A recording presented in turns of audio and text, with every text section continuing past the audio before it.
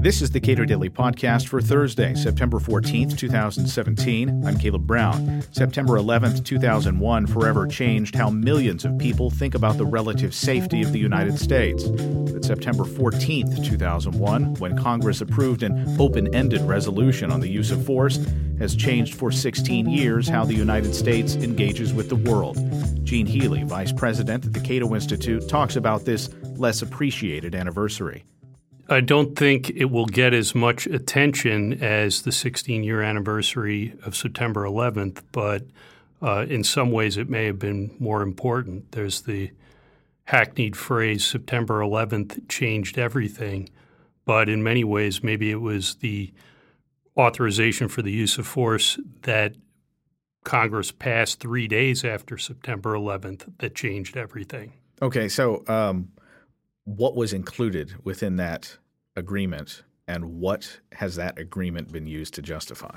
Well, it's only 60 words long.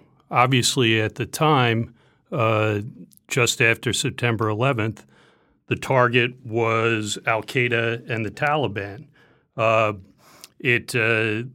The operative clause of the resolution just says the president is empowered to use military action, all necessary and appropriate force against the perpetrators of the September 11th attacks and anyone who harbored, aided, and abetted them. And at the time, the people who passed it didn't sound like they thought they were authorizing an open-ended, multi-generational war. Joe Biden made a big deal out of how this resolution is nothing like the Gulf of Tonkin resolution that authorized the Vietnam War, that this resolution was far more limited. Well, it has now been in use for over twice as long as the Gulf of Tonkin resolution.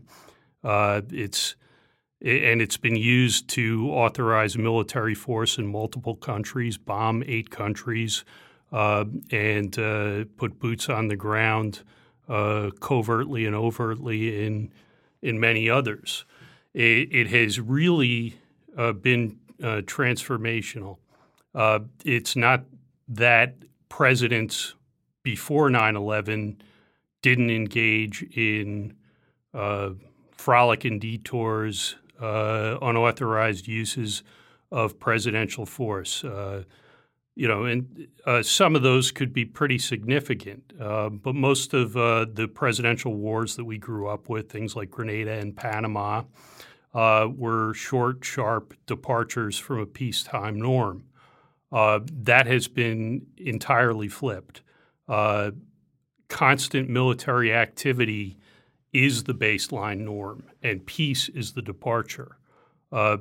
So you've seen 3 imperial presidents in a row expand the parameters of this and really turn it into an open-ended justification and a blank check for military action against an ever-expanding host of jihadist groups, many of which did not exist on 9/11. You saw Barack Obama launched 10 times as many drone strikes as his predecessor, George W. Bush. He left office as the first 2-term president in American history to have been at war every single day of his presidency. And in the last year of that presidency, he dropped over 26,000 bombs, most of them under the authority of the supposed authority of this 2001 AUMF. When Joe Biden says that it was limited, it wasn't limited in the very real sense that it expired. No. In fact, in both the Bush and the Obama administrations, you had top Pentagon officials saying that this is a generational struggle, that there is no end in sight to the authorities delegated under the 2001 AUMF.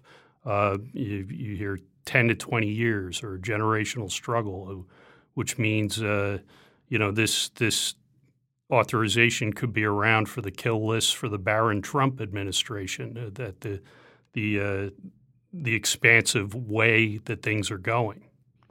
So in terms of trying to claw that back, if the United States is constantly at war, I can envision a set of circumstances in which these resolutions are repealed or are caused to expire and the wars don't stop. Well, that would be something to worry about. President Trump certainly has an expansive view of his own constitutional authority, quite apart from any statutory authorization. He has said, or as Sean Spicer, when back in April when he was press secretary, when he was asked about whether Trump was prepared to act alone in North Korea, said, well, we'll notify Congress, but I think if he does anything, he's going to do it using his authorities under Article 2, so of the Constitution granting the executive power. So there is always a danger that presidents will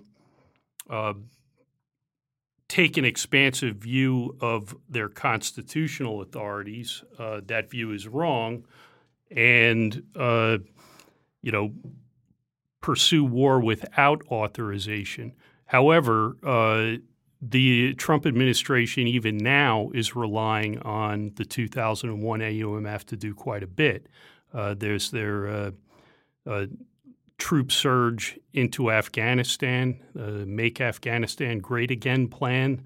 There was a report recently that they are thinking about authorizing a new round of drone strikes in the Philippines, and they have sent a letter to the chairman of the Foreign Relations Committee, Senator Corker, saying that they don't see any need for any new authorization or any revision of the 2001 AUMF. They're perfectly happy with it, and why wouldn't they be? Because it doesn't restrain anything. Lyndon Johnson once said about the Gulf of Tonkin resolution, he compared it to grandma's nightshirt because it covers everything. And the 2001 AUMF is, if anything, far more expansive as it's been interpreted by our last three presidents. All right. So what efforts exist? I mean, you would think that Democrats would be pushing fairly hard to restrain at least this president from engaging in open-ended war. There are some hopeful signs in that regard. I think that there is more of a bipartisan understanding that that this is not the way that constitutional democracies are supposed to go to war. I think that has come to be more appreciated.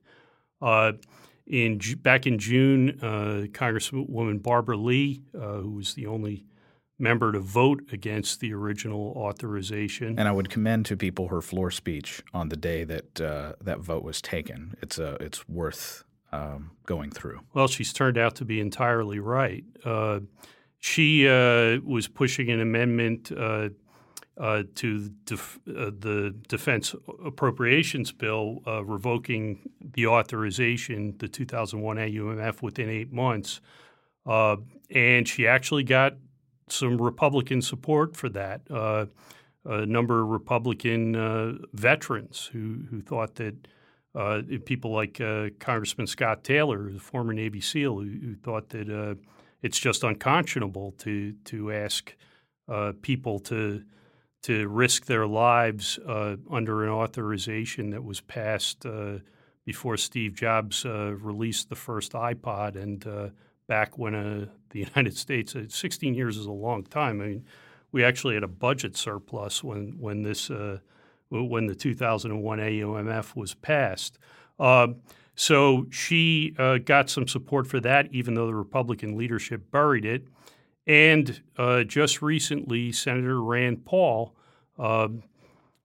formerly known as the most interesting man in the Senate, has sort of proved that he's at least the biggest troublemaker in the Senate. He issued a filibuster threat to hold up the Defense Appropriations Bill, and actually secured some time for a debate. Had to twist arms and threaten to hold up the ordinary course of business in order to just get a debate over this now 16-year-old authorization for the use of force. So I think there is some indication on both sides of the aisle that this has gone on far too long and has been far too costly. And we'll see what happens. But again, this is not the way that a constitutional democracy is supposed to make the most important decision it can make. The notion that there's one congressional vote 16 years ago and it's one Congress, one vote, one time is not something that Congress and the American people should stand for. Gene Healy is a vice president at the Cato Institute. Subscribe to and rate the Cato Daily Podcast at iTunes and Google Play, and follow us on Twitter at Cato Podcast.